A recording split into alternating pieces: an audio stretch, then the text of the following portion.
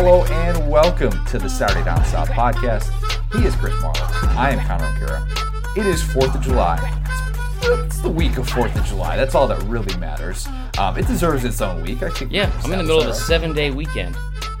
Oh, that's not really impressive. In case our boss is listening, I'm not doing that.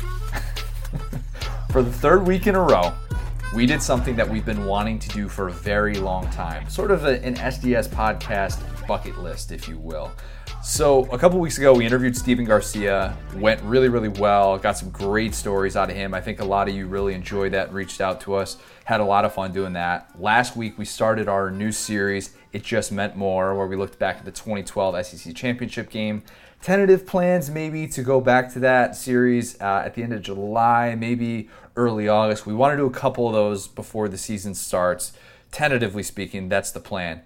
This week, as you can tell by the title, we did something that I know a lot of people are they're gonna say, why in the world did you do that? We interviewed Danny Kanell. It was great. It was great. Let me just say that. If you have an open mind, you are going to listen to this interview, and I promise you will have a new perspective of Danny Kanell. You might not like the guy, and you might still want to avoid him on social media, which is fine. But I think you will have a totally different perspective than what you had before. Yeah, and I don't know, this is something I probably shouldn't say, but it's fine. I'll say it anyway.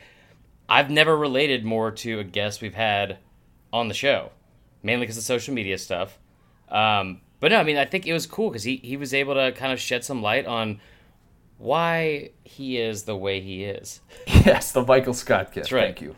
Why are you the way that you are? I think for a lot of people who might have that approach going into this, you will get some insight as to just kind of what really his thought process behind his whole deal is, which is anti-SEC, and he kind of explains just what was at the root of all that. So we had a lot of fun with Danny. And he also was pretty complimentary of the SEC.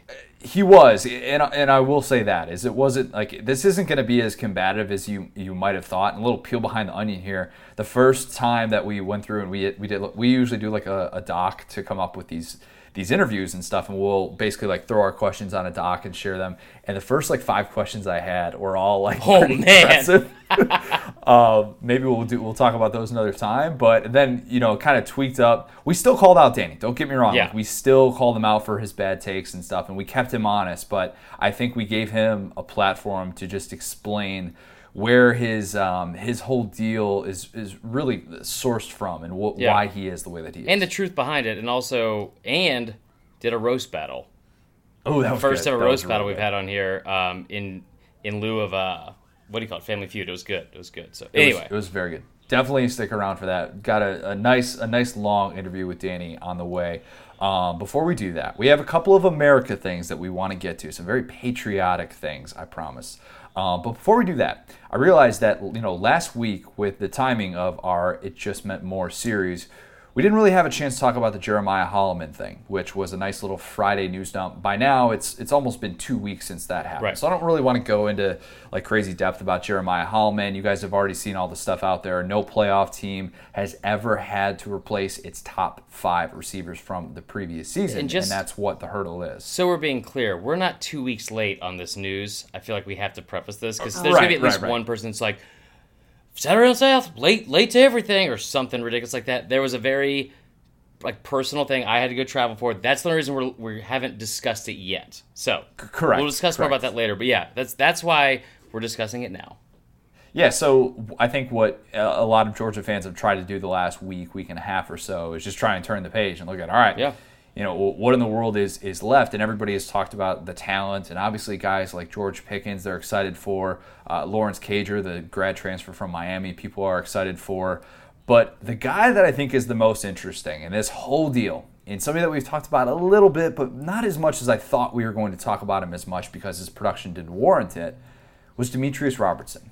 The former Cal transfer, the former 5-star kid out of Savannah who came back to Georgia last year in 2018, didn't have a catch-all year, had 4 rushes, and now all of a sudden is going to be thrust into this role. And Jake Fromm was asked about it at the Manning Passing Academy over the weekend, and he basically said, he's got to be one of our guys that has to step up into this bigger role. And I think that his career arc makes him the most interesting or most important wild card that there is in college football as it relates to national title aspirations and just a preseason deficiency, or at least a perceived one, and what can be addressed with his production alone.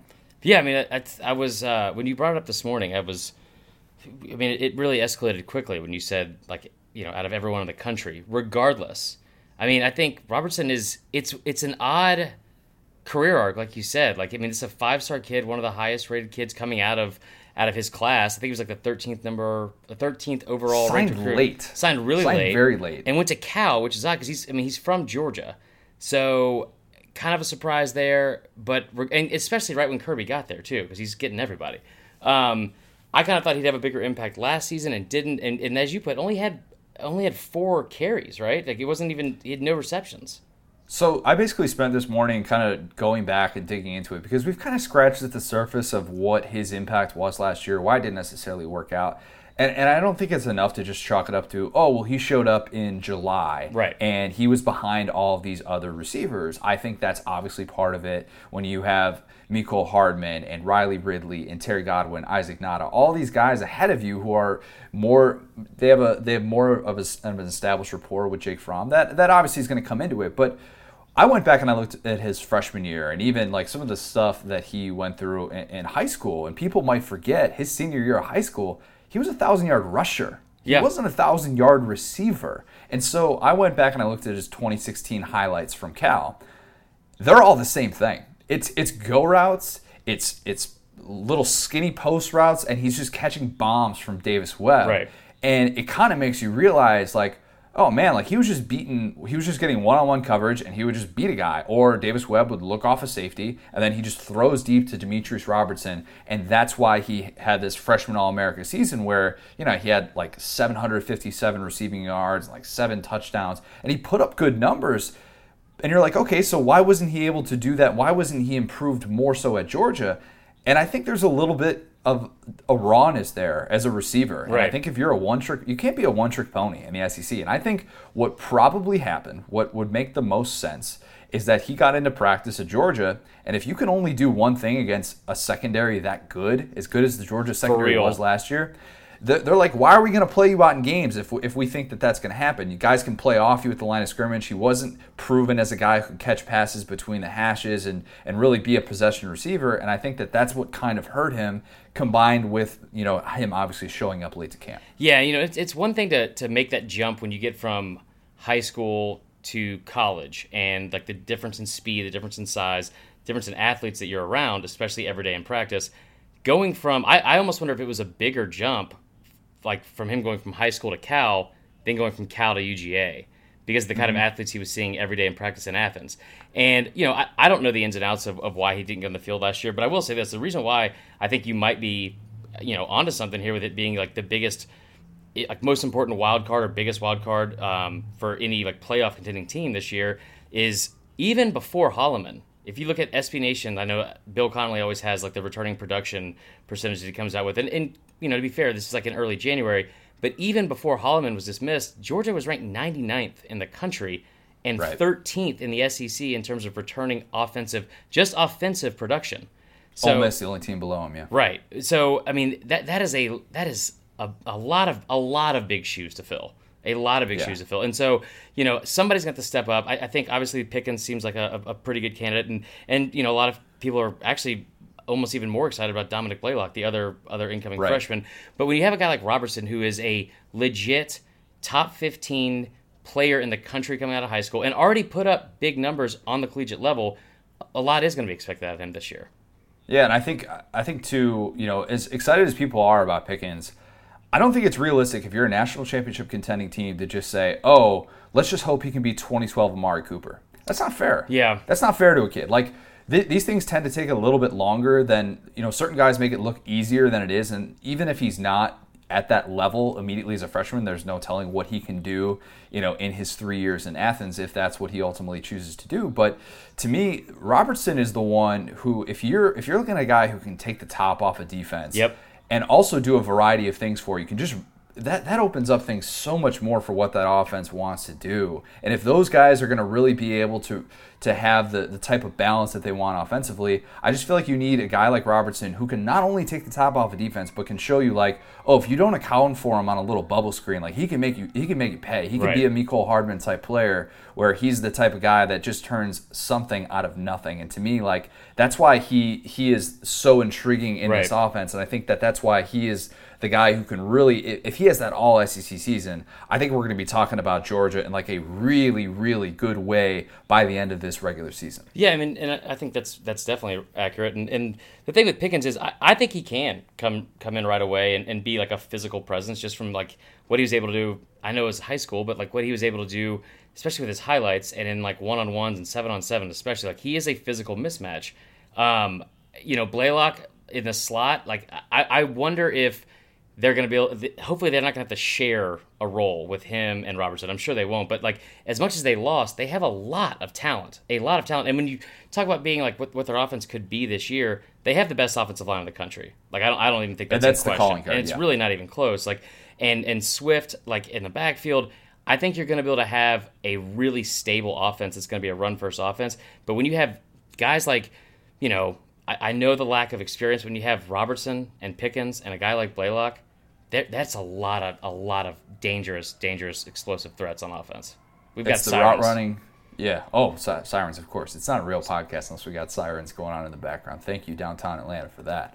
But yeah, I mean, I think that's kind of where we stand with this team, and that's the obvious preseason deficiency. And I just looking more at Robertson, I think he's going to be somebody that we're going to watch really closely in 2019 and how he develops in this offense. Yep. All right, let's talk about the good old USA. We have the most explosive players in the SEC, at least what we think. And America. The most explosive. Yeah, the most explosive players in the United States. The SEC is America. But only from the SEC. All right, so I came up with a handful. You came up with some Bama receivers and some other there's some overlap here. So we didn't rank them. These are it's a list. Exactly. No rankings here. It's just when we think explosive players, and take that for what you will. I think it's home run playability. I think it's showing the ability to move quickly on a straight line shows explosion to me, and just that ability to have that quick first step. All those things, explosive. Anthony Schwartz is the most obvious one on this list. Yeah. Right? Yeah. I mean, like if you have a list of explosive players and don't include the Auburn receiver who's also a world-class sprinter, I don't even know what the point of the list is. Yeah, I mean, he's got to be the first guy you mentioned. Like straight line speed, incredible. Open field is just like a nightmare to have to deal with. Now, I will say you worry about how many times Gus is going to go to the well with somebody like this and go to a bubble screen or a jet sweep because he is that fast. But I mean, this is one of those guys, and I feel like there's one at least every single year where someone's like, yeah, dude, we actually timed him in practice at a sub 4.2. Like, I don't know if you did or not. I really don't know if you were able to do that or not. That's very fast. Anthony Schwartz is going to, by the end of the season, somebody's going to clock him at a 3.9 40. Right. And you're just going to be like, all right, come on. What are we doing here? Yeah, so I don't know if it's that, but he is definitely one of, if not the most explosive player in the conference. No doubt. And if you're Gus Malzahn, if you don't find out a way to use him this year, like just, you may as well don't let the door hit you on the way out, because put him at quarterback, Gus. Couple running backs. DeAndre Swift, obvious one. He looks like he's shot out of a cannon pretty much every time he touches the ball. Keyshawn Vaughn, the most explosive running back in the SEC, one of the most explosive in the country. Didn't realize all of these things. I knew he had like the most home run plays, but to the extent of it, 10 rushes of 40 yards or more. Right. 6 rushes of 60 yards or more, and then he had 3, of course, of 60 yards or more in the Texas Bowl. That doesn't happen just that often. one. Yeah, that was just one game. And so also what people don't understand about him too is like, I understand. I'm drawing a blank real quick on the quarterback from last year. I keep thinking Kyle Shermer. Yeah, Kyle Shermer. So like, I understand that he was a third-year starting senior quarterback, and they do have Kalijah Lipscomb, and they have Pinkney.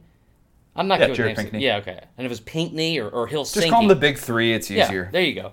But with Vaughn, what people forget is Vaughn led the SEC in yards per carry in conference games. Well, no, but 7.9 yards per carry in overall games, but in just like against SEC opponents, 6.92 yards per carry. And now, to be fair, Swift averaged 6.9, came on strong, really strong at the latter half of the season. But yeah, I mean, Keyshawn Vaughn, he's like the unsung hero of the SEC. He does a lot, and they're gonna have to have someone do even more this year. Defensive side of the ball. This one, you wouldn't typically think defensive end. Guy who made Bruce Feldman's Freaks list last year. Yeah. Jabari Zuniga, somebody who broad jumped 9/11. He had that came out a USA episode. That was a weird sentence. That was also 9/11's not that great of a broad jump. Yeah. For a defensive end though, that's like really good. Montez Sweat set the bar way too high for everybody this past year. Exactly. 33-inch vertical, also pretty good. 7.9% body fat at 6'3", 259. That's not really like an explosion thing. I was just really impressed. That's what I would have opened with, yeah. I mean, I was at like 8% body fat when I was like 180 pounds. I don't want to say what I'm at now. That's pretty impressive. And last year, of course, we saw what he could do off the line of scrimmage in Todd Grantham's defense. What he did against LSU, the one time I saw him in person last year, I was super, super impressed with him. One that is near and dear to your heart, Dylan Moses. Yeah, really good athlete. Former, what was the combination like that he had coming out of high school, that he was like a mix of Bo Jackson, LeBron James, and... If Hulk was a transformer... Basically that. I don't know. But yeah, I mean, ran a 4.46 40-yard dash 2 months into his high school career. He's a leading tackler on Bama because his instincts are so good, and that's why he's so highly rated as a recruit. His floor is so high. Even if he doesn't have this All-American senior season, he's going to go really high in the draft. I know. Well, we assume. I mean, yeah, come on. That's fair. Let's be honest. I mean, but it's rare that you have a guy that's been like... Mack Wilson wasn't necessarily a 3-year starter on defense, but when you have a guy that played a significant role for the last 3 years under defense and be all over the field as much as Mack was, it's rare that you have an upgrade, I think, from your Mike linebacker after you lose one, and that's exactly what Moses is. And no question about it, he is an upgrade, absolutely. Javaris Davis, Auburn cornerback. Auburn's had their fair share of speedy cornerbacks. I didn't realize this. Ran a 4.24 in the 40 back in 2017 when Auburn was doing its spring testing. Yeah. That headline must have just slipped right past me. I didn't see that. But then watching like a couple clips of him, I was like, oh, okay, yeah, explosive. Yeah, we can count that. That's any Auburn fan, because it's one of the first things they'll bring up. Oh, we have a cornerback who runs a 4.24 40. They have possibly the fastest team, I feel like, maybe in the conference just because of Schwartz. And there's another receiver, too, I'm forgetting, that apparently also runs under a 4.2, which is not physically possible, I feel like. But to be fair, if you were introducing yourself to somebody and you knew you had in your back pocket you ran a 4.2 40, first thing I would say, how many seconds would it take for that? Connor, I can tell you from firsthand experience that when I actually was 8% body fat, that was how I introduced myself. I'm Chris, 8% body fat marler. I think you would just have a chain. I feel like that's more your speed. A body fat chain. Body fat chain. Okay. Somebody should invent that. It's a good idea. I like that. Yeah, those were the ones I came up with. You have some ones that also very, very good. Could, like I said, not a ranking, but I think everybody that was included on this list is worthy. And I'm sure we're forgetting some people. We're trying to just, we're not going to go over every single one of them, but like the Bama receivers, I'm not being a homer here. I mean, Judy from a start-stop standpoint, from being able to, again, be like a nightmare in the open field, he's so shifty and explosive, and I think averaged like 19.3 yards per reception last year. Obviously had 14 touchdowns, like 1,500 yards receiving. But a guy like Henry Ruggs, who we've talked about, he's been projected to possibly go in the first round. He's a 4.25 guy. The one that I feel like, I told you last year you were sleeping on before the season, who I think is possibly the most explosive player in the conference, and that's Jalen Waddle. He's the slipperiest. That is true. I mean, as a freshman, averaged 18.8 yards per catch, and then also has like the most or the highest punt return or yards per punt return, like 14.6. He had 4 punt returns of 30 yards or more, which was, that's just stupid. And we saw what he was able to do. I feel like I saw all those too in person. Yeah, I mean, he was we actually got to a couple games, but I mean, like last year, like the pass he got from Tua, like in the SEC championship game, that had to be like over half of Tua's yards. It probably was. Yeah, that's a good point. That was when I was getting my water break at the game. But yeah, so I think Waddle. He's definitely one of them. So this is a guy that people have ripped us apart on Instagram because we've recently had our top 10 cornerbacks from our good buddy Adam Spencer.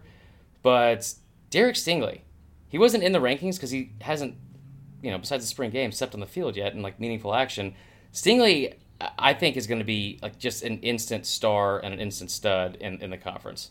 I mean, yeah, he'll be an All-American by the time he's a sophomore. I think like one of the agreed. I think one of the biggest things that's different now for recruiting is with like technology. I remember hearing like Marquise Mays when he was being recruited like 2007. He's like, yeah, we clocked him at a 4.38. You didn't. He ran like a 4.6 at the combine. But like now that you have like actual like laser time 40s and these big combines that they go to like even as juniors and seniors, Stingley having a 42-inch vert and running a 4.3 flat 40. That's legit. Like that's. Ooh, that's another thing too. We talk about the 40 chain or the body fat chain. It would take, if I had a 42-inch vertical, I would just jump everywhere. I wouldn't walk. I would just jump and hop all the time. Yeah, like Conaroo, like a kangaroo. You guys get it? Oh, boom! Yeah, that's good. I think Stingley's going to be a really really good player, and instantly like one of the most explosive players. The other ones, I guess Justin Jefferson. I know you're really high on him. He was a pretty good go-to guy and like a 1 for LSU, which we always had that like kind of negative connotation with their offense that it's not as explosive as they want it to be. He had like 16.2 yards per catch last year, which is good. LaMichael Pirine, I feel like just in the red zone. Lamical. Just in the red zone specifically. He's not one of the fastest guys, I feel like, in the conference, but his ability like and vision to be able to stop on a dime, cut, especially in the red zone, is second to none in the conference. Teaser, I'm going to have him I'm going to have him in my best of the rest in my top 25 SEC players, and I already know that I'm going to get more flack about leaving him out of my top 25 than anybody. Yeah, that's going to go over really well. And the last two I'll say, Marquez Callaway from Tennessee, talking about a guy that can do a lot of things for a football team. Not only did he have over 16 yards per catch as a receiver, I know Garantano didn't put up prolific numbers necessarily in that offense last year, but also he was second only to Waddle in terms of returning players returning with the highest yards per punt return at like over 12.6. And last but not least, my man Lynn Bowden. Everyone's sleeping on Lynn Bowden. He had 5 total punt returns last year. 2 of them went for touchdowns. Also a great receiver. He's going to be a huge star, I think, in the SEC this year. Terry Wilson.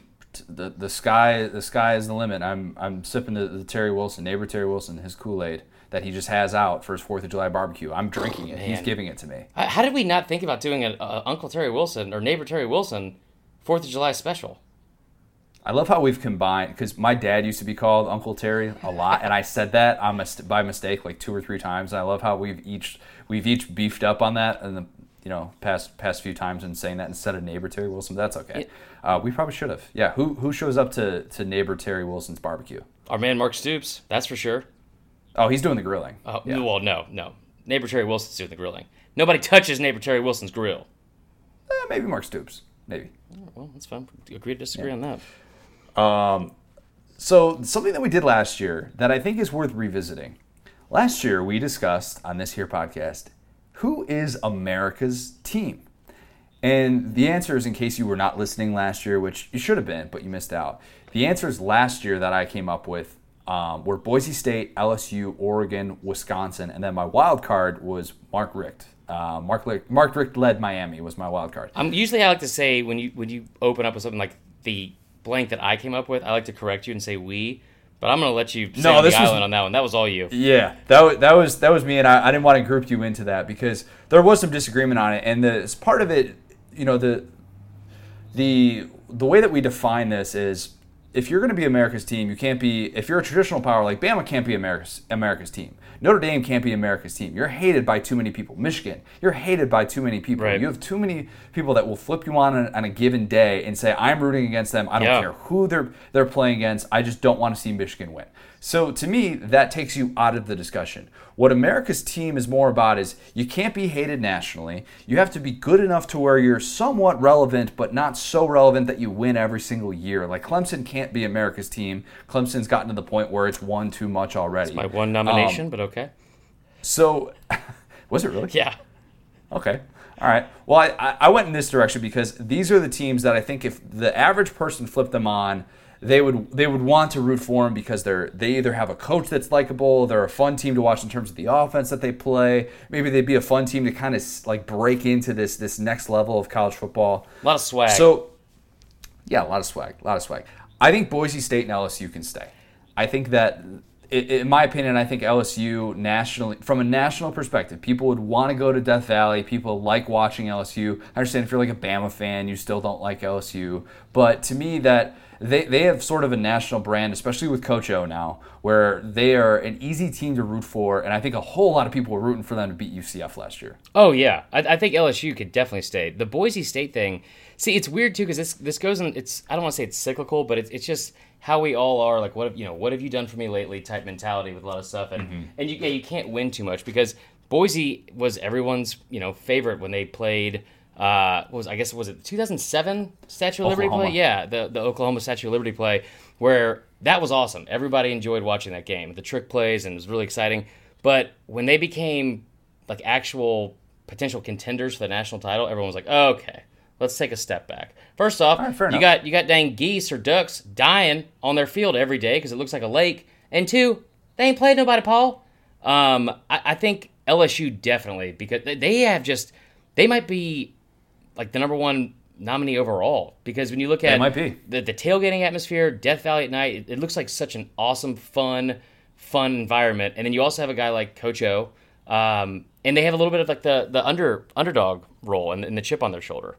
And they haven't been annoyingly good. Like, they haven't been going to the playoff every year, like going to New Year's Six Bowls every single year. Like, that was their first New Year's Six Bowl of the playoff era. So, like, there is a little bit of that, too, in that they wouldn't be a bad team to see, like, have that breakthrough season. And you can make the case that they had that breakthrough season last year by winning a New Year's Six Bowl, winning double-digit games. The teams that I don't think belong anymore, I realized, so I initially had Wisconsin and Oregon in there. I think that Oregon's getting a little bit too much preseason buzz, and they're a little bit too much, like a little bit almost too top-heavy to win with somebody like Justin Herbert, who I think people are going to, because he's a preseason top 5 quarterback, they're going to look at him and they're going to kind of want him to fail. So there won't be as many people rooting for Oregon, at least not right now, not in 2019 as much. That's kind of my case with that. And when you're a preseason pick to win your conference, it's maybe a little bit too dominant. I don't know. That's kind of my take on that. Not as much fun as maybe the Chip Kelly days when they were still on the rise. That's why I kind of decided, take them off. And then Wisconsin, I realized, like, watching Wisconsin last year, and they obviously had a really bad year in terms of preseason expectations. It's just not as fun to root for Wisconsin when all they do is just run the ball 55 times a game and they barely throw it, and it's miserable there when you flip on the game in November. So that would be I would take those two definitely off, and then I would have some different additions for this year. But I mean, in the same way that Coach O, I don't want to say he drives like the discussion for LSU being America's team, but when Brett Bielema was at Wisconsin, that's a totally different thing, because you have like the fun, awesome environment, great tailgating scene. By the way, are we just not going to discuss that Jonathan Taylor had 2,100 yards rushing last year? That's insane. Oh, yeah. I mean, he's a preseason top 2, top 3 Heisman candidate, and there's a lot of people who think he's the best back in America. His problem is he puts the ball on the ground way too much. Yeah, that's fair. The Oregon thing, one, thank you for saying that they shouldn't belong in the discussion. Allie's going to love that as an Oregon State grad. But it's weird, too, because they were far more exciting. Like, I think we're all over kind of like the novelty of their uniforms are cool, and they have, when they had Dat, like D'Anthony Thomas, who was supposed to be like one of the fastest, most explosive players in the country, and then he gets to the combine, I think he ran a 4.56, and you're like, oh, maybe the Pac-12 is just not that great at defense. I think we've all kind of moved past that, the Chip Kelly days. I think they're actually going to be built better for success on a national level now they have a guy like Mario Cristobal as their head coach. I would still include them just because, with the Phil Knight thing and their broad appeal on a national level, I would probably still include them. Okay, fair enough. Keeping it in the Pac-12, I have 3 other nominees, 2 of which are from the Pac-12. Washington State. Everybody could root for Mike Leach on a given Saturday when you flip on Pac-12 After Dark or something. Mike Leach is an easy person to root for. You want to see more of him. Everybody was hoping that Washington State was going to get into the playoffs just because it would give us even more coverage of Mike Leach. And it's also like an easy team nationally because they're historically bad. They just had their first top 10 season in 15 years. Yeah. And all they do is throw the ball. So they're a really fun team to watch. And for you, Uncle Chris, they're a really fun team to bet on when you can just sit there and bet the over on Washington State. Well, they actually had a really good defense last year. They had one of the better defenses, like the top 2 defense in the country. It might have actually been top 10.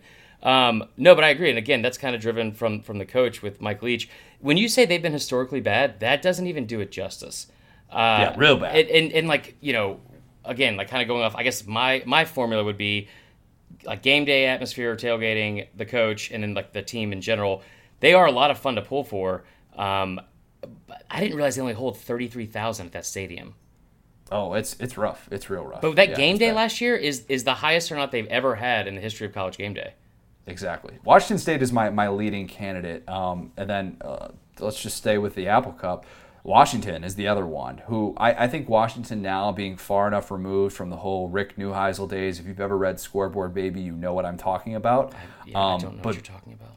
You should read it. It's very revealing. But I think now Washington is a little bit more likable in that they are a team that has not been, like I said, not been annoyingly good. They've had the one playoff appearance 3 straight years in which they've been to a New Year's Six Bowl. And if you're talking about likable coaches who have fun offenses to watch when they're rolling, I mean, that's Washington to me. And I think that they're a team that probably underrated defensively the last few years, really. I mean, I think they've had a top 20 defense the last 3 years. But yeah, and a lot of NFL talent, too, like in the secondary and the D-line especially.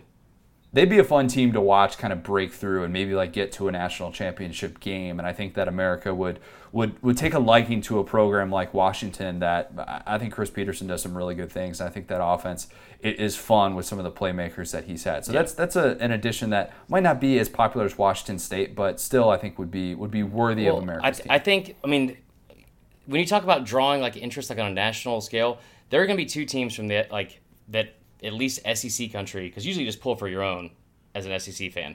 But with Eason being at Washington, I think there's going to be a lot of people in the Southeast pulling for Washington. And they do have a lot better national appeal than somebody like Washington State. And and Peterson's a great coach, like you said. But with Eason, I think definitely could be a top nominee for this. This next one I really love. Syracuse. So people that look at Syracuse football, they think, all right, this is a flash in the pan type thing.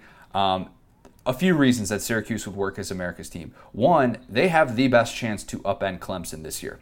If there is a team that is going to be able to take down Clemson and prevent Clemson from getting to a playoff, a national championship, it feels like it's going to be Syracuse. Now, that's just talking about preseason, looking at their schedule, all that stuff. They look like the second best team in the ACC. I know that's not saying much these days, but Dino Babers also gives Braveheart-level speeches. If you've seen that guy pregame and postgame, you will run through a wall for him. He could lift a nation. I have no doubt in my mind that Dino Babers is that dude. He is so much fun to watch, and if you listen to him speak, I don't know how you can't like that guy. So that's an obvious one. And then nobody hates Syracuse football. There's no reason to hate Syracuse football. What are you mad about, some Donovan McNabb thing that happened 20 years ago? I mean, other than that, really, what is there that can really upset you about rooting for Syracuse on a given day? Do they have a journalism school that you didn't get into? Maybe I didn't apply there, but maybe I felt like I wouldn't have gotten in anyways. Who are you attacking That's a different right now? subject. I'm attacking myself. I'm attacking 18-year-old Connor. No, but that's the only thing, because it's not like a school like Northwestern is a little bit tougher to say that's America's team because it's so tough to get into, and so many people probably have been rejected by Northwestern. But Syracuse is one that I think works on a variety of levels, mainly just Babers. That's kind of the key ingredient there. Well, and again, playing that underdog role, and maybe America's team, we should say, like, that sounds like so Dallas Cowboy-ish, like where every Saturday you're going to be like tuning in, like pulling for them no matter what. Like no one's going to like ride or die with Syracuse. But it's like watching the Mighty Ducks or something like that. Yeah, exactly. Right? I didn't know this until a couple like this past week, but what scares me about them, because they played Clemson tougher. They beat them 2 years ago, and then I thought we're gonna beat them last year, but I think Vegas set their over under for their season win total at 5. Whoa! Yeah. Wait, Syracuse? Yes, at 5. No, there's no way. I promise that can't you, be right. I was reported on Instagram via Barrett's Lee. It is that like 5. I don't think he would have got it wrong, to be honest. I was shocked because I do think they've been such a fun team to watch. I want to say like they have cool uniforms. I'll throw that out there. But also being able to play like the ultimate underdog and almost upset not just like the top dog in your conference, but like one of the top teams in the country. Well, obviously the top team last year. So they have that going for them. I'll say this: I think Clemson could still be, when you're talking about like broad stroke, everyone in the country loves them. Clemson, because they're the anti-Alabama. Dabo's this fun-loving guy. I mean, give him enough time, he'll say enough stupid stuff to where people are going to be turned off by him. But like I've told you before, the Clemson environment on game day is my all-time favorite experience I've ever had at any stadium, including the SEC. No offense, guys. Because, I mean, and we've been to a lot of great stadiums. But Clemson, it's just so much fun. They have a DJ in there. They always seem like they're always having fun. And the other one I'll say, and this goes back to what I was saying with Eason being at Washington, is Oklahoma. Like they've kind of fallen on their face on the national level the past 2 years. Like they lost to Texas. They obviously got beat by an SEC team in the playoffs 2 years in a row. But we talk about like an exciting offense, a fun to watch offense, and people don't seem to be bothered by the fact that they just run roughshod over the Big 12 every single year.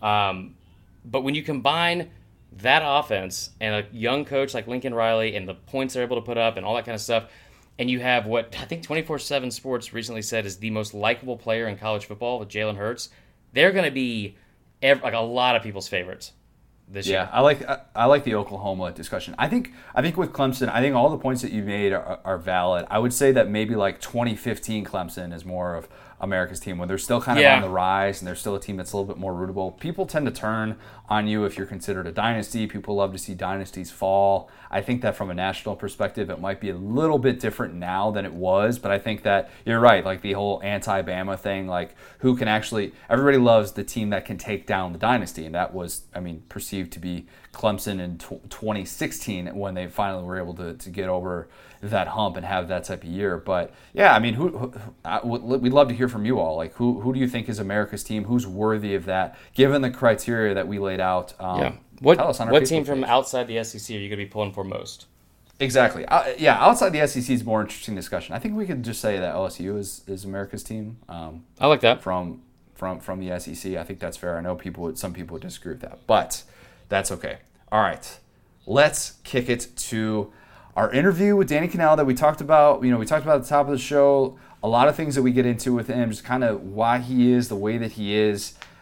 Just please, please, please do not fast forward through this. Go in with an open mind, and I think you will realize that like he's more than just a Twitter account that likes to annoy people. He is a human being that we have a lot of fun talking to. He has feelings. He's a real boy.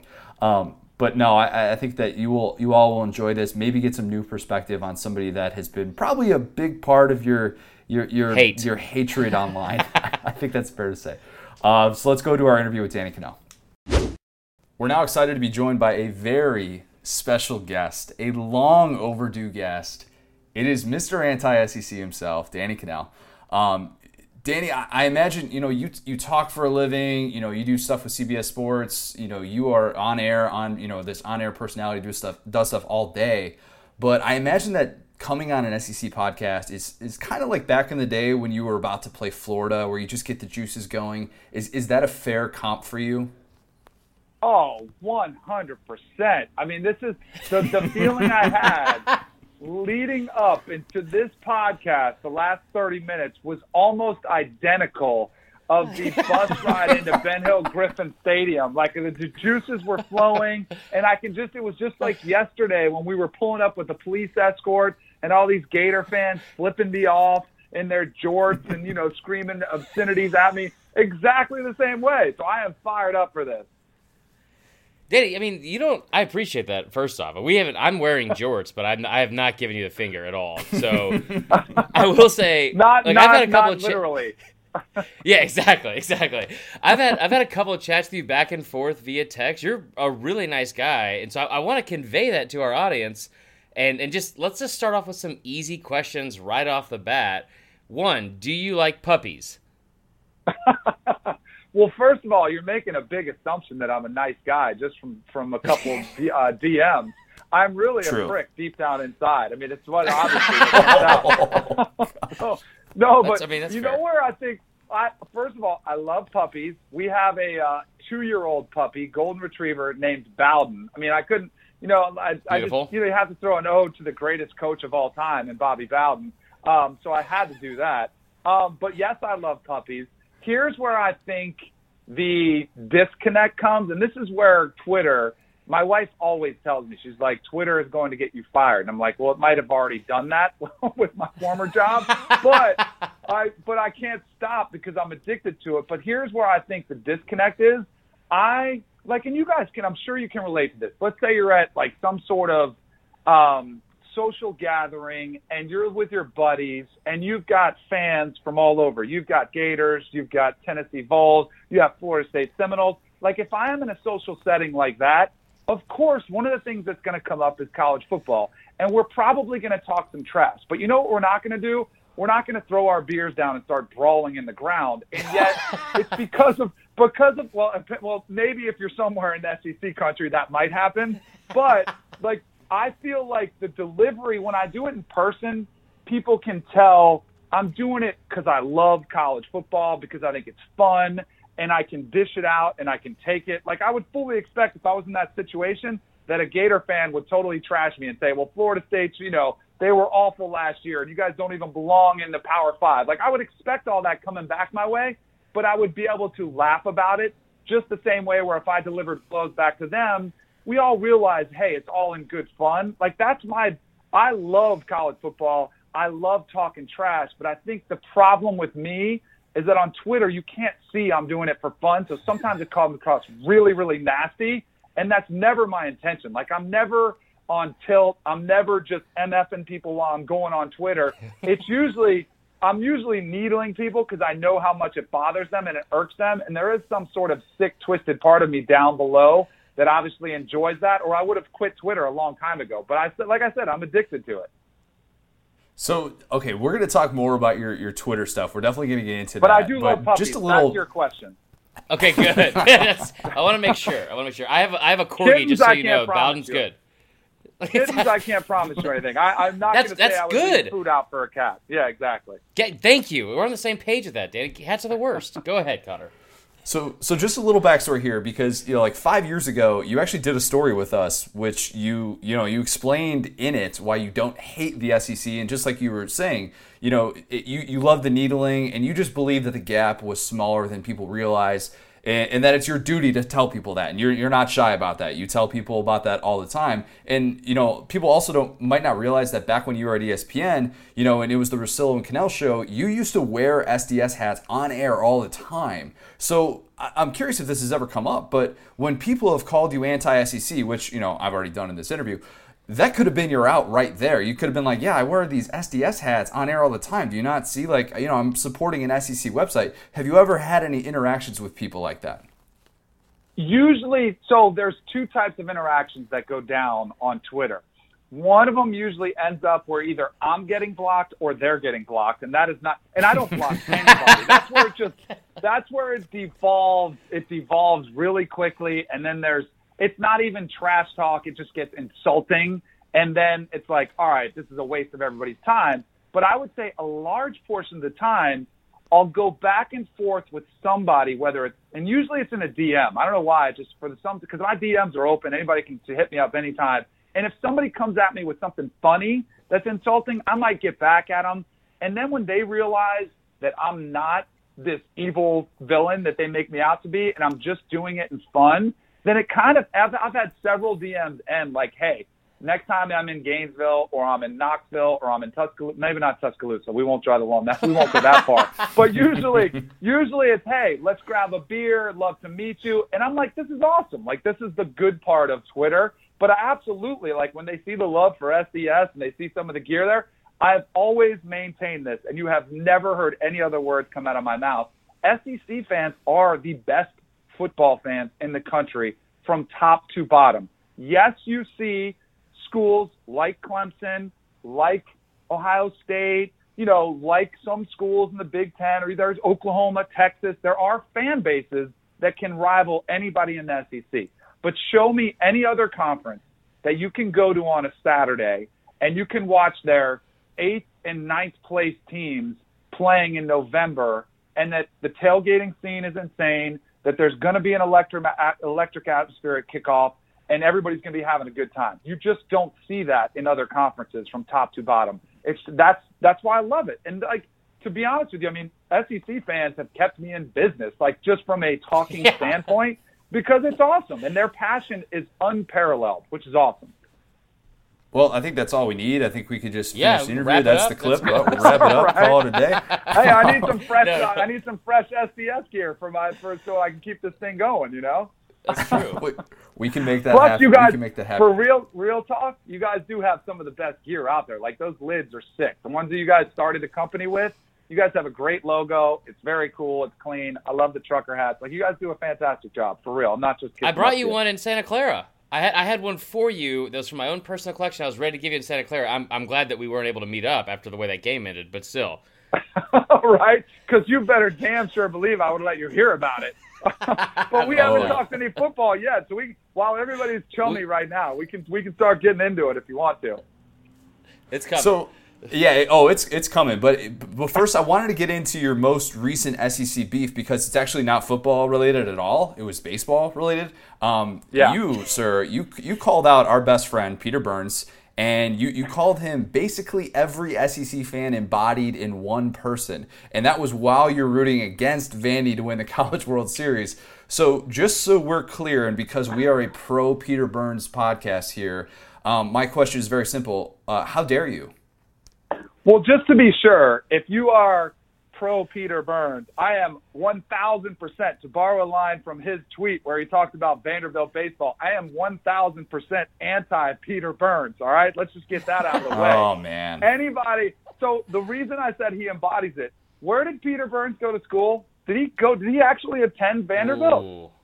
I don't think he did. I'll have to double check I'll have to look and see if he's got it. But I guarantee you he's got one of those belts that has every school on it around there, so you can flip it around to whatever team is winning that year. And so that's what drives me nuts.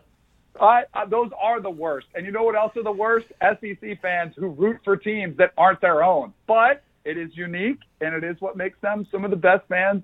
Actually, no, it doesn't. That is the worst part about being an SEC fan is when you jump on the bandwagon of another school that is not your own. I'll never be able to fathom that ever in 100 years. But since you brought up baseball, we could talk about Florida State's run to get to the World Series, because if Florida State played in the SEC, maybe they would have had a higher seeding, since they probably would have finished first or second in the conference after they blew through Athens, blew through Baton Rouge on their way to Omaha. Just a little side note. Well, okay, I'm going to throw Connor under the bus on that one. That's fair. But you talk about getting on the bandwagon. Danny, the Clemson bandwagon, you have been the conductor on that bandwagon. I'm just going to say.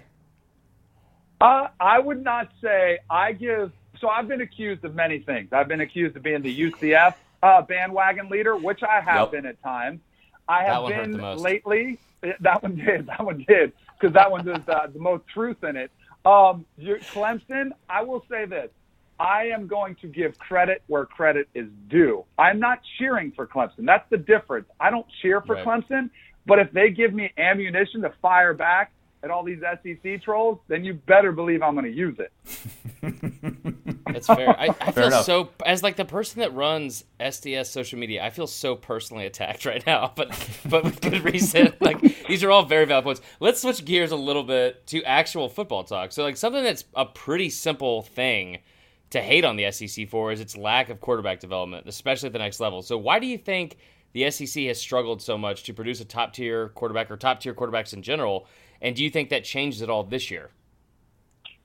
I think it is. I mean, obviously they've had their share of guys that have made it in the NFL, that have been good, that have translated, and they're all going to jump on the Peyton and Eli Manning train, right? Like, those are the two biggest names to come out of the SEC. I do think it's cyclical like anything else.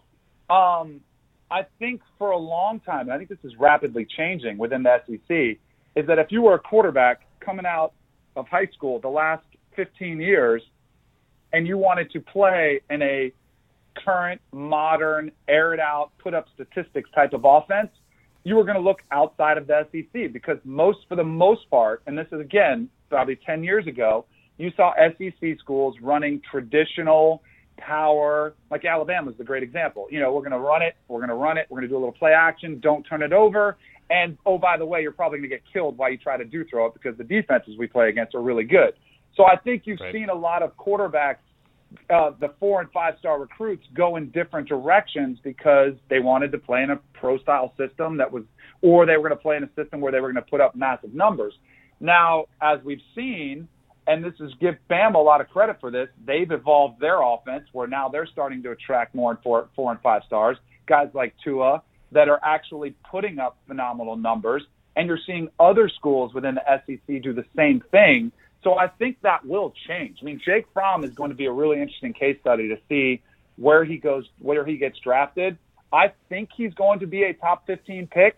But we've been in this position before where you've got a guy who was an outstanding college quarterback, and then when he gets to the combine and he gets picked apart and they compare his arm to everybody else, he kind of falls because he was a product of the system.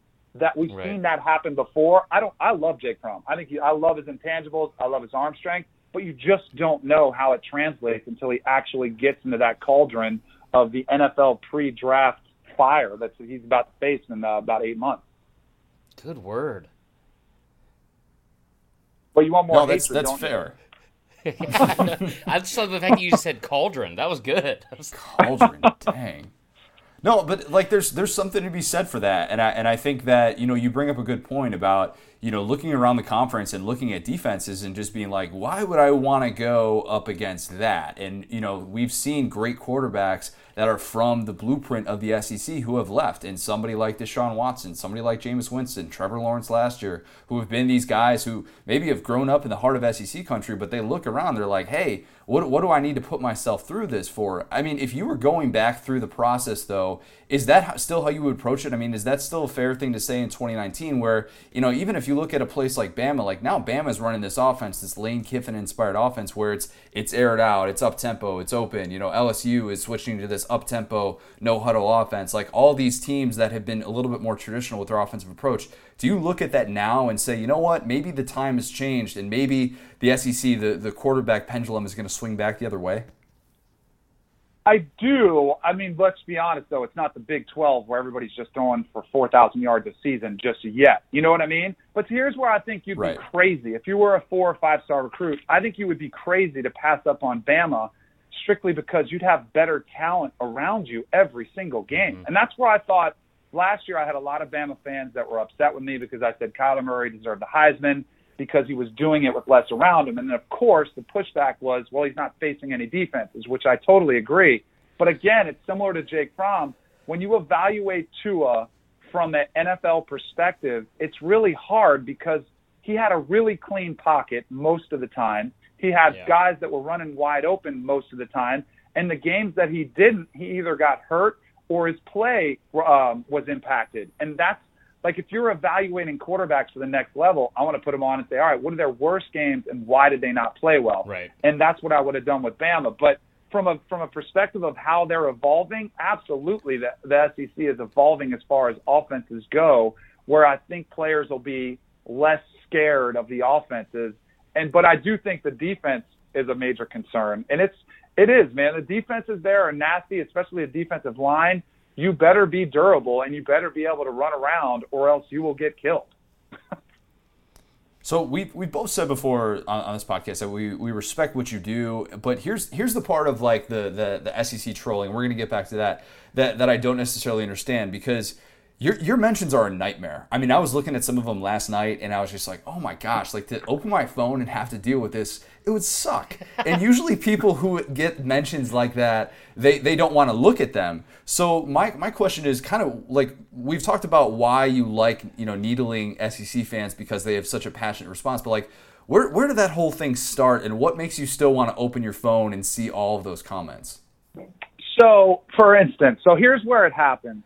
And again, this is probably some of the trash-talking, competitive nature of me, where a lot of times when I'll send a tweet and it's, random some night and, be like, why is he trolling the SEC? It's because something transpired where all of a sudden my timeline gets hit up from something that was said, whether it was Feinbaum, whether it was Peter Burns, and then I'll go ahead and I'll come back and probably try to eviscerate that person, just like the Peter Burns situation, And then, then I'm also, I am getting to a point, and I haven't had it yet with football by just yet. Now, I've had it with some of the concussion stuff.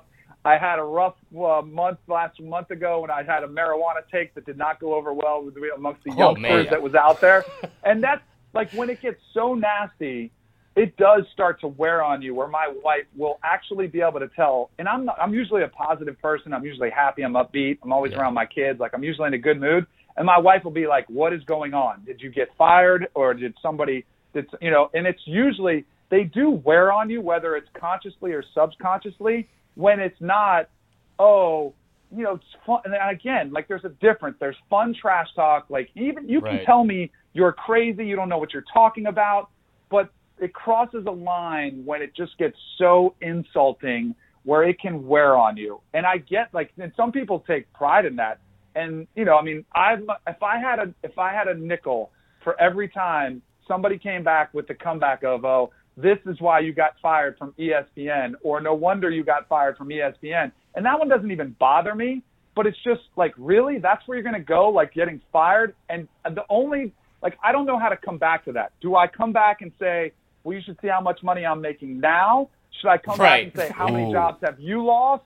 Or it's just, there's a no-win situation in that one. And so then it's not fun. Like, I don't want to come back at somebody and although I have done deep dives on people's boards and gone and found old mentions, like, of their own. And I'm talking people with 70 followers. Like, I'll go find something they said that was really dumb.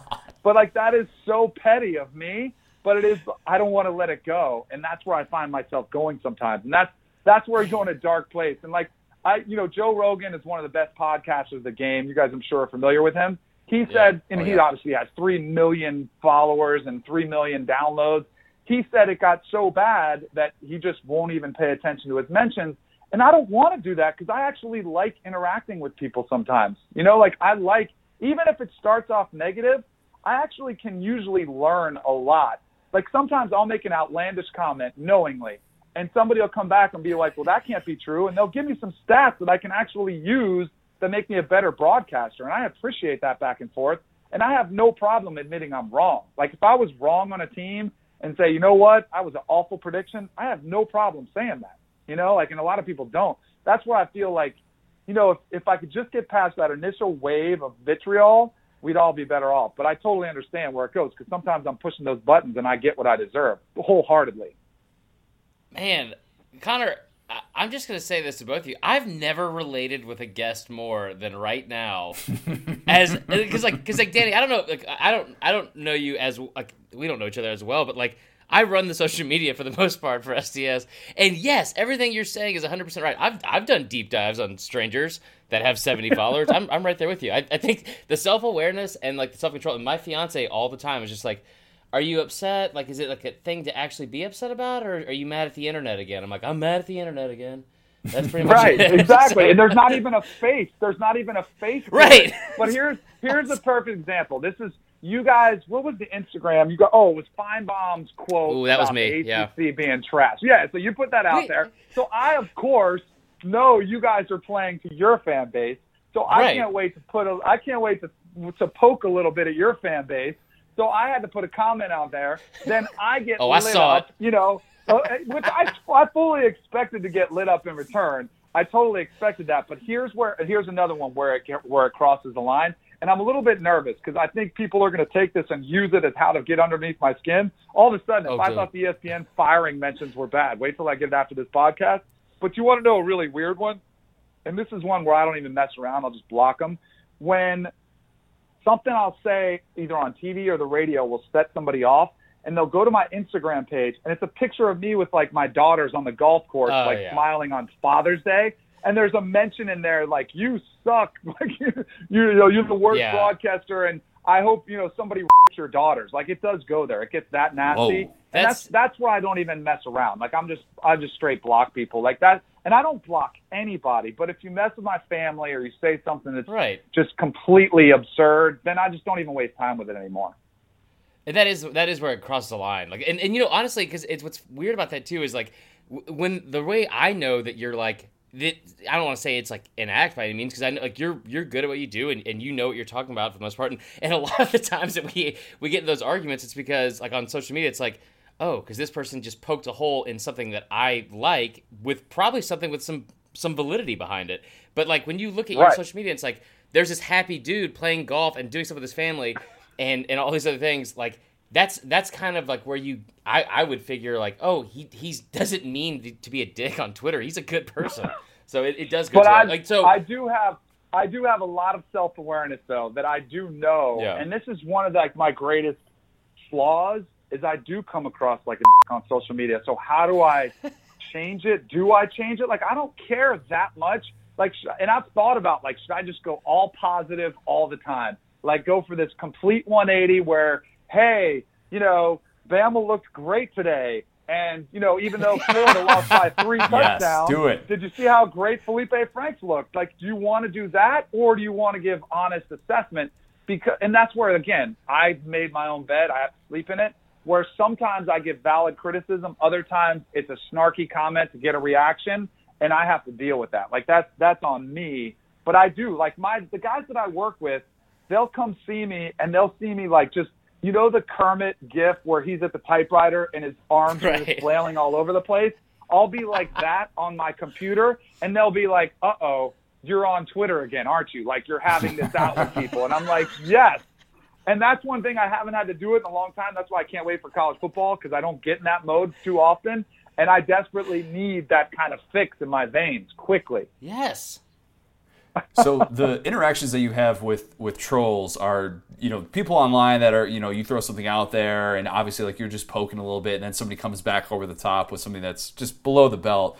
I imagine your interactions with SEC players or coaches are just a little bit different. What's the most memorable interaction that you've had with an SEC player or an SEC coach based on something that you said that maybe they called you out for, or they pulled you aside and they're like, hey, like what in the world are you talking about? So I would say for the most part, and I haven't done as much SEC stuff as I used to. Like when I was at ESPN, we used to do the college bus tour. So we were at Alabama, we were at Auburn, we were at wherever SEC country we're in.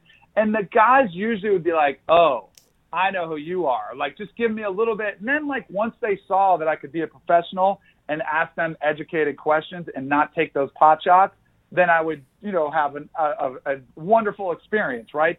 The SIDs would always give me a hard time. But then they realized, hey, he's not going to make us look bad. He's going to do his job. Then we were fine with it. So one of the best, I've developed some pretty good relationships with guys across the board. Christian Miller at Alabama, who did he get drafted by? I forget who he got drafted by. The Panthers. I was trying to look that up. The Panthers. So I actually played with his dad, Corey Miller, who does radio in South Carolina. And his dad used to wear me out, and he still does, actually. But I was doing some stuff the last 2 years at the playoffs, and I would talk, and actually, so it goes back to Jim Furyk's golf tournament, celebrity golf tournament, and I ran into Corey Miller, who plays in it every single year, and he was giving me crap like he always does. And then I saw Christian Miller was there the last year we did it. So I went up to him, and we were talking, and he kind of rolled his eyes. He was like, oh, I know exactly who you are. But then, we hit it off, and we started talking about SEC football and what it's like playing for Saban and what goes on behind the scenes and is he really fun and stuff like that. But the one experience that I won't forget is I don't think any of my trolling who they think is very funny at all is one Nick Saban. So I do radio. So I do radio for Mad Dog, for Sirius XM, Mad Dog Radio, every day 1 to 3. That's my plug with Steve Torrey. So it was like a slow summer month. It was probably about a year ago. And our producer said, oh, I'm going to reach out to various SEC coaches. He didn't say SEC. It's college football coaches, see if we can get any of these coaches to join the show. And I was like, oh, cool. So you get he reached out to Dabo and a couple other names, Willie Taggart, Mark Richt, just some of the bigger names in sports. So he texted me back, and he's like, you're not going to believe what Saban's people said. And I said, oh, really? I said, what was that? So he got a text from the sports information director at Alabama. And it was like, sorry, Nick Saban will not be coming on Danny Kanell's show anytime soon due to his incessant, irresponsible criticism, unwarranted criticism of the SEC. And then the kicker, maybe you should try to book an ACC coach. And I was like, oh. Wow. I don't know why you had to say kicker when you brought that story up, Danny. So you know who I wanted to book the next day on the show? Because I have good relationships with most of them. I wanted to book Gus Malzahn. I wanted to get Bo Jackson. I wanted to get Charles Barkley and just do an all Auburn show, like 2 hours straight. Frank Thomas. Auburn. Promote the hell out. Yeah, Frank Thomas. Just promote the hell out of Auburn Day. But I didn't do it because I'm not petty. I'm not that petty anyway. No, not petty at all. Yeah, that's fair. No, not petty at all. So speaking of that, like I brought this up earlier. Like I first contacted you out in Santa Clara this January, trying to get you on the podcast, and again, in hindsight, I'm so incredibly very glad that interview fell through after the national championship game. So it's still painful, for me to talk about. But what was your biggest takeaway from that game, and how do you see that game playing out this year if Clemson and Bama meet again for the 5th straight year? Well, personally, I felt vindicated because I was saying from a very early point last season, pretty much when Clemson switched to Trevor Lawrence, I was trying to tell people Clemson is just as good. And early on, I got looked at sideways like, oh, you're just being an ACC homer. And again, this is the dynamic, the world I live in, because sometimes I'm snarky. People don't take it seriously. Again, that's like my own fault.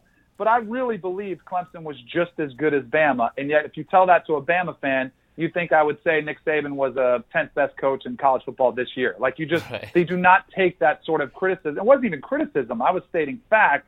So people said, oh, you're just being ACC positive, just pro ACC, which I'm not. Like I have no problem throwing the ACC under the bus. But I do feel like a team like Clemson last year deserved to be there, deserved to be in the conversation, and was just as good. And then, of course, the way things played out, it got sideways. You saw Clemson's offense with Trevor Lawrence fully on, 100% where he is clicking on all cylinders. You saw what a top-caliber offense could do to an Alabama defense, and then you saw them defensively totally manhandle them. I do think, and I hate this, but I do think we are probably going to see yet another Bama-Clemson matchup. I can almost guarantee you Clemson will be back to the playoff. Bama, I wouldn't say it with quite as much certainty, but if you had me bet one of my children on it, I would say Bama's going to be back. And I don't love that. Like I am, again, it has nothing to do with Bama. It has nothing to do with Clemson. I would love for both of them to be knocked off and see Oklahoma versus USC. Like, I would love to see two totally new powers. Why did I say Oklahoma? Texas and USC. Give me two teams that have never been in the playoff. Like, I think that's better and more healthy for college football than to see the same two teams play again for, what is it, a fifth time that we would see these two teams play? Yeah. Like, I want to see new players at the table. Now, I get it. Like, some people love it. You want the best of the best to play every year. Yes, there's a part of me that says that. But I would love for somebody else to earn that spot and to knock off these teams. That has nothing to do with Clemson or Bama. I'm a fan of rooting for underdogs and seeing new players get a seat at the table. So, Danny, we've got two. Yeah, I missed an opportunity there. I should have said UCF. We'll cut that, producer. We'll cut that. We'll bleep that part out. We got two games that we want to get you out on real quick. This game is called Let's Go Back and Find Danny's Best Anti-SEC Tweets. So what I'm going to do is I'm going to read each one of them to you, and you're going to rate them on a scale of 1 to 10 turtlenecks. 1 turtleneck would make it just a horrendous tweet. 10 turtlenecks is something that you'd retweet the next day because you're kind of feeling yourself, and you're like, oh, that was a really good tweet. Does that work for you? That works great. All right. So after the SEC had the most draft picks for the 13th year in a row this year, you tweeted, all them picks and the ACC still whooped that ass in the title. Ought to be ashamed instead of tweeting out some meaningless number of draft picks. Now keep in mind, that was after you were live tweeting the first round and keeping a running tally of the ACC picks back compared and to forth. the SECs. That was me and you, Danny. So that's 1 to 10 turtlenecks, how many do you give that? I think that is a 9.5 turtlenecks. That's like the old school when turtlenecks were cool, like James Dean, Paul Newman wearing turtlenecks type of tweet. When they're actually like some of these style icons were wearing them. Because first of all, you got to eliminate the first half. We got to be willing to adjust on the fly. Like if things turn in a hurry, which they did in the draft. See, I was done promoting the most talented at the top half of the draft, and that's why the ACC is still there. We had moved past that point of trolling on to the point of draft picks are overrated because it is one of my least favorite metrics to determine what the best conference is, because the best team on the field, the best talent, doesn't always win. Because if you did it by the eye test, or who did that, Alabama would have the last 10 national championships, right? Upsets happen. And because there are two extra draft picks on each team that are drafted in the 6th or 7th round that are probably not going to make the roster anyway, that's the way you judge it, because you're bottom filling the draft. That to me makes no sense whatsoever. All right, so along those same lines, right there. Yeah, that was good. So after Clemson won the title this past year, which you obviously really, really enjoyed, you tweeted, how many times has Clemson beaten Alabama for the title? And then it was Deshaun Watson holding up the number 2. Now, keep in mind, you conveniently made it a title stat, and you left out the part about Alabama dominating Clemson in the 2017 Sugar Bowl, but I'm sure that was an honest mistake from you. So how many turtlenecks does that get? As you mentioned, because it was an honest mistake, then I've put it at 7. Not quite as much heat, but I would say I backed it up because I know we don't have enough time to go through them all. And I actually threw out the warning. I said, if you're an SEC fan, you better block me right now because I'm getting ready to go off on one of those Kermit the Frog tirades. I did not hold back and brought the fury. Like it was like Daenerys on the dragons. Like I just brought the heat on that one and just threw flames at everybody with that beatdown in the national championship game. I couldn't resist. So, all right. So, speaking of national championship 2017, while wearing a UCF national championship sweatshirt, you said, repping the one true champion at the College Football Invitational. Congrats, UCF football. #UCF. #undefeated. And that was before, of course, 2 SEC teams played for the real national championship. How many turtlenecks does that get? I would say that one's only 3. That falls along the lines of like the Uncle Eddie turtleneck, like the super nerdy one that like nobody wants to wear and you look awful. That's only 3 ugly turtlenecks. That was just a blatant troll job. But I will say this, my whole reason for backing UCF was in the hopes of getting change in college football. And if it's Houston, Cincinnati, Boise State, some Appalachian State, if it's another non-Power 5 team that I can use to promote the message of getting us 8 teams in the college football playoff, I will hop on their bandwagon as well. But that was definitely a weaker 3.5 turtleneck tweet for sure. Fair enough. All right, fair enough. We got one last thing here, and Connor's going to MC it, but this is an idea we had. I'm so glad we get to do this because now my fiance is going to understand who I've been talking about. And I'm like, damn it, Kanell's at it again on Twitter, and she's going to know. The NFL draft thing, she remembers that night. I'm pretty sure she walked out of the room after we were going back and forth. But so I want to do a roast battle with you, SEC versus ACC. But there's a little bit of a different kind of roast battle. It's going to be a say something nice roast battle. Okay. So, 5 seconds to answer each thing, and I'll give you one thing, and then you got to say something, and then I'll kick it to Marler, and you guys will go back and forth. So this will make sense, and the format will be, it's basically going to force you to say a couple of nice things because, as we said, you're a positive guy, and we want that to come off. Absolutely. Okay, so the first one for you, and you have 5 seconds to answer. Say a nice thing about SDS. About who? About SDS. Oh, SDS, your guys' website. I've said this a number of times, and I think it was on when there was one of the days was like saying something nice in 5 words or less, and I go, you guys have sweet gear. I think I actually tweeted that out. You guys have the best gear in the game. Like, go buy some merch. By the way, I should get a percentage of this. You should. All right, so Marler, to you. Now you have to say something nice about our guest, Danny Kanell. Super witty. Super funny, and also all the cracks in the foundation for me emotionally come from, again, points of validity from him, so he knows what he's talking about. And a hell of a dresser. There we go. Boom. This is like a love fest. I like this. I thought it was going to be more snarky. All right, Danny. Danny, your turn. Alabama. Alabama they are the new Florida State. Oh, they are there, of course. So the way that Florida State dominated the 90s is what Bama is today. They learned from the best. They built a similar model that Bobby Bowden did, and they took it over to the next level. If only we had 2 chances to win every year and no matter how many games we lost. So good. There it is. All right, Marler, Clemson. That was a compliment.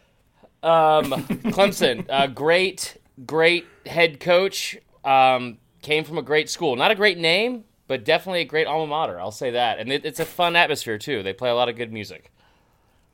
All right, that was surprisingly Can we nice, clear but it up? still, yeah. Can we clear something up real quick? I got a few extra minutes. We can go a little bit longer for this. Let's do fun. this. Can we clear All it right, up? let's do it. When Clemson gets trolled for running on the field after games because they beat whoever, They do it every game.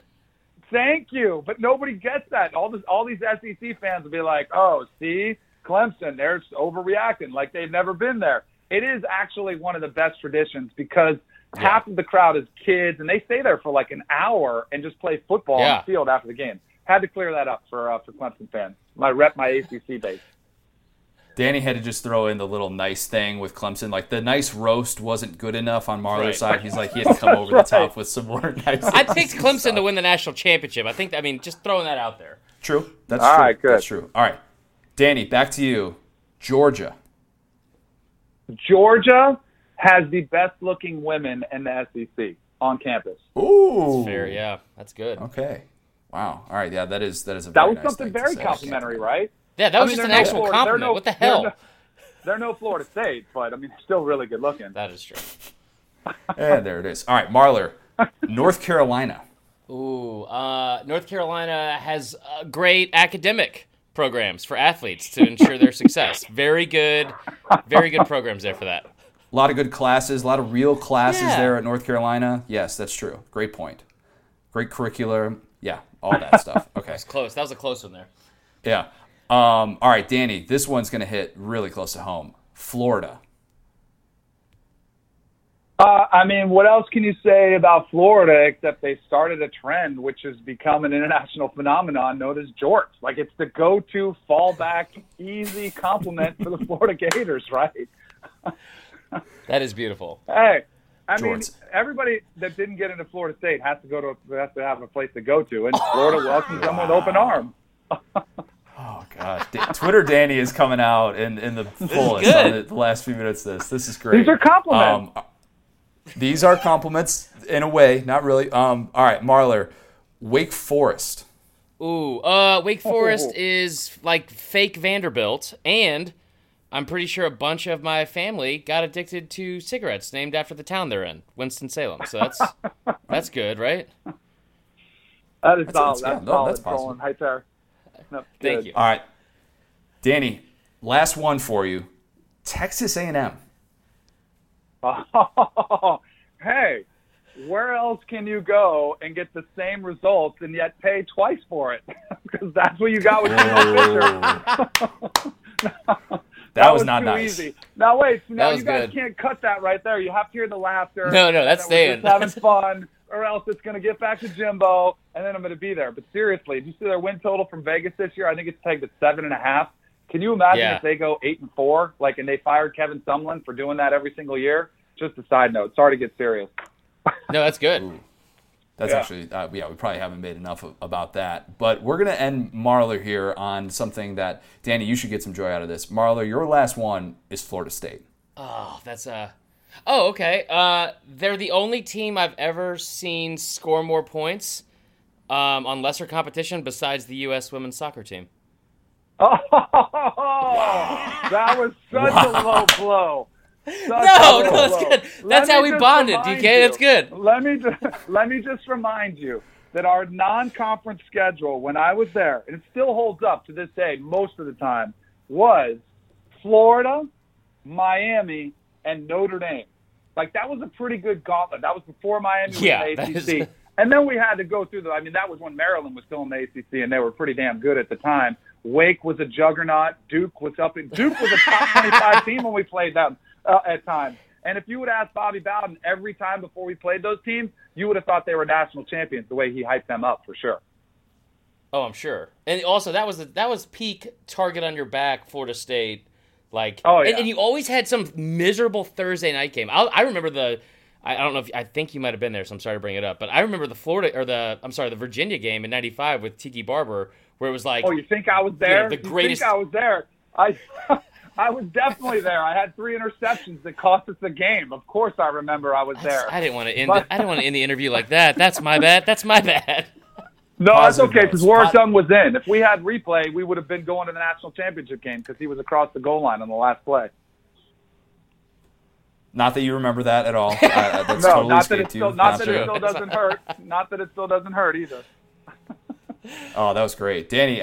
We appreciate you coming on. I think we cleared the air on a lot of SEC talk. So now, whenever you throw an SEC jab out there, our listeners will know they're going to be like in on the joke, and they can poke at you, but they're going to know, okay, Danny is going to go into your followers, and he's going to see that you only have 70 people following you. He's going to pick out something in your background, and you're going to get attacked right back. So hopefully this will now they know set a bad now signal. They know my weaknesses too, so I could be in big trouble. Like if I thought it was bad I will before, defend wait your till it honor comes from down. now on. There we go. All right, I'll count on it. Hey, let's do this again Excellent. during football season too. Yeah, absolutely, yes, man. absolutely. We will definitely have you on. I'm sure. I didn't even say one negative thing about Willie Taggart. So props to me for that. I'm glad that we didn't have to go there today. I'm sure we'll have plenty of time during the season to talk about Willie Taggart. Like I said, have me back on when the season starts, and we'll see how that's going. Excellent. Danny, like we a plan, appreciate man. it. We'll do it again real soon. Awesome. Great catching up with you guys. All right, thanks, man. Thank you again to Danny for coming on. We're definitely going to have to bring him on, I don't know, after the first Florida State loss to a Group of 5 team, something like that. Yeah, if they play Samford again, we'll just do like I don't know, maybe a live watch party on Facebook. Ooh, that'd be good. That'd be really good. We could just go follow him for the game and just kind of get live reactions. Remember SEC Championship where I was doing videos in between getting your live reactions of all those Georgia touchdowns early. We'll just do the same thing with Danny Kanell watching Florida State lose to Samford. I feel like he honestly would have a better reaction for most of it than I did that day. Your reactions were great. I don't know what you're talking about. Those were priceless. Let's kick it to a very patriotic edition of Fourth and Wrong. That's right. 4th of July, Fourth and Wrong. Each week we do, let's see here, I guess 4 questions that you guys submit online. These are all from the Facebook group. So I want to give another shout out. If you haven't already joined it, please go join the SDS Podcast Facebook group. Do it. We have a lot of arguments. I would say conversation, but it's arguments on there. Good discussion a lot of times. And so make sure you are in the Facebook group because we have giveaways, all sorts of fun stuff in there. I do want to give a shout out real quick to the founding members in honor of the Founding Fathers weekend for July 4th, the 7-day weekend. I see what you did there. Yep. I didn't realize this. There's a special little note of distinction. Some of our members in the Facebook group. These are the 12 founding members who, as Facebook put it, the people that helped build the group by sharing it, inviting people, and or writing posts when it was new. So thank you. Not sure why neither of us were included in that, but Tanner Stars, which is the best name out of anybody in the group, especially for this week. Gerald Markham, Clark Barrage, Thomas O'Neill Roy, Teresa Register Jurgens, I don't know, Steve Trammell, Robbie McCullough, Mike Ames, Kevin Dent, Dakota Carter, Bobby Berchins, and Casey Hampton. Thank you so much for helping us get this thing off the ground. Really appreciate it. Also, on a side note, a lot of you reached out, honestly, because we're just not just in the Facebook group, but also friends on Facebook. The reason we missed last week is because I was in Portland for my fiance's father's funeral, and a lot of you had a lot of nice, kind words to say. Really appreciate that. Thank you very much. So there's that. Are you ready for the questions? Let's do it. Okay. So the first question, what is the best piece of American flag clothing you've ever seen? Daniel Scott Pearson. The basic one is the American flag bandana that just kind of encompasses everything. The best, though, I think if you're rocking an American flag blazer, you've gone above and beyond. That's fair. I've seen the full American flag suit. That to me it shows that you didn't just buy a T-shirt, you didn't just buy a bathing suit, you didn't just buy a tank. To buy a full American flag suit, respect. That's something that I strive to get to those levels of patriotism. I will say, I had I'm trying to think. I've had a lot of over-the-top pro-American clothing choices, but it's not a clothing item. But I would say my greatest American achievement for this topic would be I had Lee Greenwood's greatest hits. That is your greatest American achievement. Maybe just your greatest achievement ever. On vinyl.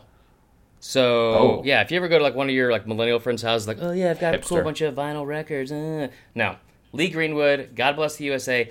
I mean, honestly, that's his best song, obviously, but the greatest hits, that's as American as it gets, even though he's from Canada. Second question from Thomas O'Neill Roy. If the Founding Fathers could time travel to present day, what would be the first thing they would be excited about? This is easy. Yeah. It's indoor plumbing. Dude!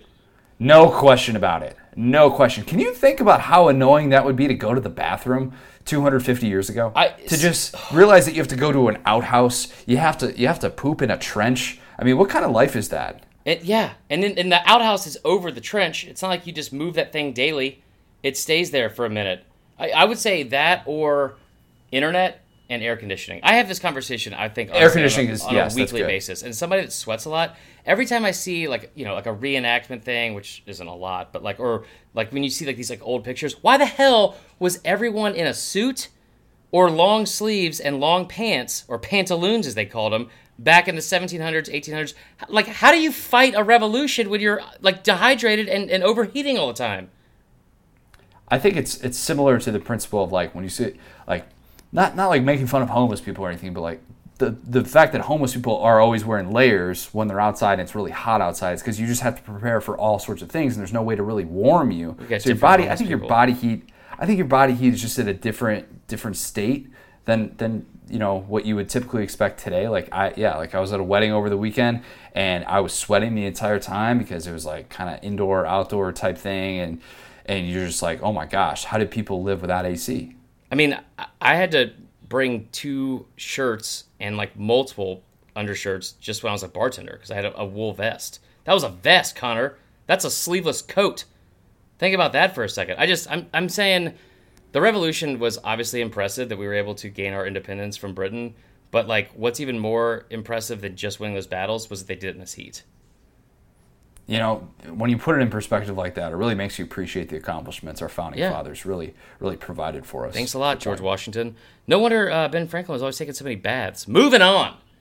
The third question, what's the dumbest thing you've ever done with fireworks? Now, I'm going to extend this because I feel like you're a smart guy. You probably haven't done that many stupid things with fireworks. But what's the dumbest thing you've done on July 4th? Okay, so we used to set off fireworks. We used to have like a neighborhood block party type thing. We're the last house on a dead end. And the dumbest thing was not that we would light off fireworks in front of our house and probably could have easily set one of our houses on fire, but we're not very trained well to use them. That didn't happen. But the dumb thing was thinking that our neighbors, who call the cops on us every single year, who lived right there, would not call the cops on us. They call the cops on us every single year, and we would have to shut them down within a half hour and be like, oh, this year's going to be different. We invited them. Well, we invited them last year, and they're still going to call the cops on us. What are we doing? This is insanity. What communists were you living by? I don't know. It was terrible, though. I have 2 I'm going to throw out there, and I want to preface both by saying that I was not just drunk, but beyond drunk. So when you're looking or you're listening to this, just realize that was what was behind both of these decisions. The first one was my buddy. It was in Topsail Beach, North Carolina. My buddy Rich Janowski was actually going to get deployed, and a shark was found. Like they saw a shark basically in like the, I don't know, shallow waters of like the ocean, and it ended up like washing up on the beach. And I decided it'd be a good idea, we conquered this shark, to pick it up. It was dead at this point. Pick it up, throw it over my shoulder, and run it back to my group of friends for pictures. And that's when I learned that sharks have a different type of skin that is very smooth if you rub it one way, very rough to where it'll cut your entire arm like just a terrible tribal tattoo, but with blood, if you rub it another way. That was a pretty bad one. That scar, that took a while. I want to go back to the time in your life where you said, hey, I'm looking at this shark on the ground. I'm going to throw this sucker over my shoulder because wait till my friends see this. I mean, it was 8 years ago today because I got a Instagram notification about it, or 7 years ago today, so people don't forget.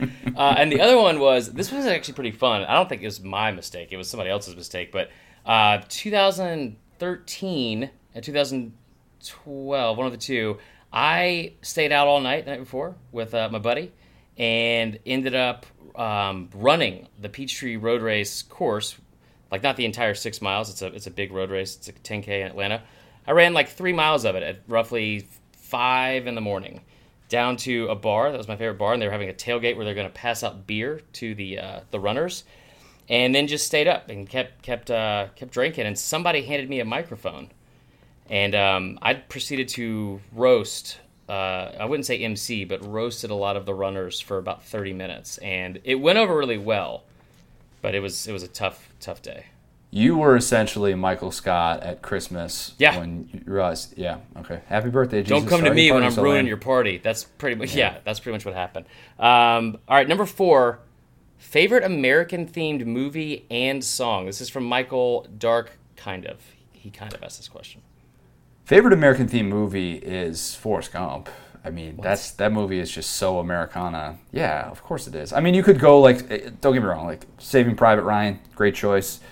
Toy Story. You want to go another Tom Hanks movie, A League of Their Own. Just anything involving Tom Hanks. I just actually watched That Thing You Do a couple weeks ago. Oh my God. Catchy little ditty. No, I'm kidding. Forrest Gump is my favorite though. I mean, Rocky 4. It's not even close. It's really... Oh well, yeah. Sylvester Stallone ended the Cold War, and I don't mean in the movie, just in general. He's responsible for it. Revised answer. You're right. Okay. My bad. That's on me. We agree. Song. So the only reason I brought this up is because one of my biggest pet peeves is I hate when people say "Born in the USA" because it's an anti-war song. It's a great song. Yeah. Thanks a lot, Bruce. Thanks a lot, Bruce. I mean, it's hands down. God bless the USA. Lee Greenwood. Yeah, courtesy of the red, white, and blue is mine. Yeah, it's Toby fair. Keith. It's very aggressive. I like it though. That's Uncle Chris in a nutshell. That's true. Yeah, I've been to multiple Toby Keith concerts. And then we don't have this in the doc, but I did want to throw out there. I said this morning, like we should what 4th of July means to me. And Connor, your response was incredible. Like we're in 3rd grade. Like what the 4th of July means to Connor. It means having barbecue and going and hanging out with my cousins and having a hot dog. And I don't know why a 3rd grade Connor has to talk like that. That was good. That was good. Does. So what is your favorite part of 4th of July, or what does it mean to you? Quick side note: I saw Toby Keith in concert 2 years ago. I've never seen a drunker performer than he was. My God, that dude was sloshed. You got a Merle Haggard. That was that's a good point. But what is 4th of July to me is like that halfway point of summer that you get. It's this like great exciting time that is always like it's like the North Star of summer. Like you look back, it's always like your reference point for everything. And after 4th of July, the summer flies by. Everybody knows that. You'll notice it too. Like pretty much after this, except for like the middle of August when everything just kind of crawls to a halt. Yeah. Like the dog days and all that stuff. But it pretty much flies by after that. 4th of July is just like. It's supposed to be the peak of summer, in my opinion. Like I've had some great 4th of July's, like going to friends' lake houses and stuff like that, and being out on a boat and watching fireworks. That, in my opinion, is like the best way to do 4th of July. You got a lake house, you got a boat, on the water. You got some food on the water. That to me is just is perfect. But it's supposed to be the best time of summer. Or Sandlot when they play baseball in front of the fireworks, and you just get all the feels. Okay, so I'll take this one, I guess. I was going to say, it always reminds me, I always get very emotional on 4th of July because I'm very patriotic and I've had a lot of friends that have served and family members and stuff like that. And it's such a cool time that it is fun and everybody, like, it's cool to see that we feel like united for a day, especially with how divided the country can be at times. And now, we see more than ever, but it really is cool to have a full day where you're celebrating not just like fireworks and hot dogs and all the things that we do love and enjoy to have, like on July 4th, but the people that like fought and died for like our right to do that is always pretty moving to me. And I was reminded of it this past week when we were in Portland for again Allie's dad's funeral. It was fun fact, when he was in the Army and served, he actually was stationed at one point in Fort Mac, which is in Anniston, which is where my whole family's from. So small world. But we went to his military service, and it was one of the most incredible and emotional things I've ever witnessed. And when they, fold up that flag and hand to you and thank you for his service, and they actually played taps, and as taps started, there was a flyover, and there was just not a dry eye in the house, especially me. It was incredible. I have goosebumps now talking about it. But yeah, I mean, for everyone that served, thank you so much for your service. Amen. It's an incredible. We're forever indebted to you for making this country so great. So, amen, brother. Amen. Let us close out with the most American thing there is, which is arguing online about things. Not really, but it might mean too much. So there weren't a ton of great nominees this week, but I did happen to see that the comments from our news story that we did about Tua missing the passing academy with an injury, the Manning passing academy, that is, the comments were great. So these were the 3 best. And I'm not going to say who these are from. You know who you are. But the first one. Maybe they will let the pineapple emoji take his tent emoji with him. I see what you did there. Get it? Because he's Hawaiian. It's aggressive. And he gets hurt a little bit. Okay, speaking of Hawaiian. What is up with Hawaiian QBs? He and Mariota are great, but they can't stay healthy. Wow. Really swung for the fences on that one. Like that's like racist? It's not. But it's Hawaii? It's like not, but it's also not racist. Like it's just uncomfortable. Yeah, it's just a little bit of discrimination there. I would be willing to bet that outside of Dog the Bounty Hunter, this person doesn't know a lot about Hawaiian quote-unquote culture. I mean, if you really wanted to drive his point home, you could have been like, "Oh, Mackenzie Milton, look what happened to him last year." But now you seem worse than him. That's sorry. fine. Okay. I rescind that comment. Hawaiian quarterbacks are just fine. They can eat their Hawaiian rolls, which are so good. You're making it worse. But move on. Anyway, moving on. Last quote. This is the worst one. Worse than anything I just said there. Johnny Manziel did this once, and we see what happened to his career. So because Tua missed the Manning Passing Academy with an injury and not oversleeping because he was hungover, Tua is now going to follow in the footsteps of Johnny Manziel. Yeah, I mean, I think those two are just cut from the same cloth for sure. Oh, great. I will say when I first read that, I thought it meant like Manziel pulled his hamstring. Like what? But no. It was wow, that was just good. Never changed. That was really good. Never changed. We have 3 5-star reviews to get to. Whoa, okay. 3, not 1, not 2, not 3. This one is from Helen_2023. Subject, the most uplifting podcast. These guys are hilarious. I found them last football season, and they really helped me stay up to date on college football. When I first found them, I was recovering from a heart transplant and slept through every Alabama game from LSU to the SEC championship game. Without SDS, I would have no idea about plays such as Mack Wilson's block at LSU. So thank you guys, and can't wait for what the future holds for y'all. Thank you, Helen. Hopefully you are doing well. Man. Yeah, I mean, you. I wish I would have slept through the national championship. I'll say that. But I mean, yeah. Thank you very much for the kind words. And best of luck. So the other one, or the second one, is Dog Stuck in Big Ten Country. Thoughts and prayers, my man. From LTBDE127. Would definitely take a non-lethal gunshot wound to the leg to listen to these guys. Thank you. That means a lot. That might mean too much. That's great, though. But if everybody was willing to do that, think about what we would be. That would be a great segment. All right, Stooth Glue, I think. I probably said that wrong. I apologize. Subject, great. Been looking for some good college football content in this offseason, and this is great. Love the start of the series of old games. Thank you to everyone who has given us a comment about anything we've done recently. We've really, I say this all jokes aside, we've really tried to go kind of outside of our comfort zone and do a couple different things during the offseason. We hope that you all are enjoying them. We hope it is making this offseason a little bit better to get through, and you're not just kind of going through the same headlines over and over again. So I apologize if we've missed a couple of headline type things in the past couple of weeks, but I think, hopefully you guys enjoyed more so what we were able to do. So if you haven't, make sure that you join our Facebook group. Yep. As Marler said, we will give you access. Maybe you can be somehow included with our founding fathers on Facebook. I don't really know how that works, but go ahead and we can maybe include you in that group too. Give us a 5-star review. If you have not yet, please rate, subscribe, tell your friends, tell your aunts, your uncles, everybody that you're seeing at 4th of July. Watch Facebook Live. Do we have a Facebook Live coming up? So now that we're actually in season, have to be Real Boys again. The Facebook Live is back. On Wednesdays at 8:30. We will have one tomorrow night, Wednesday, July 3rd. So that was just with the travel back and forth. That's why it was so up and down.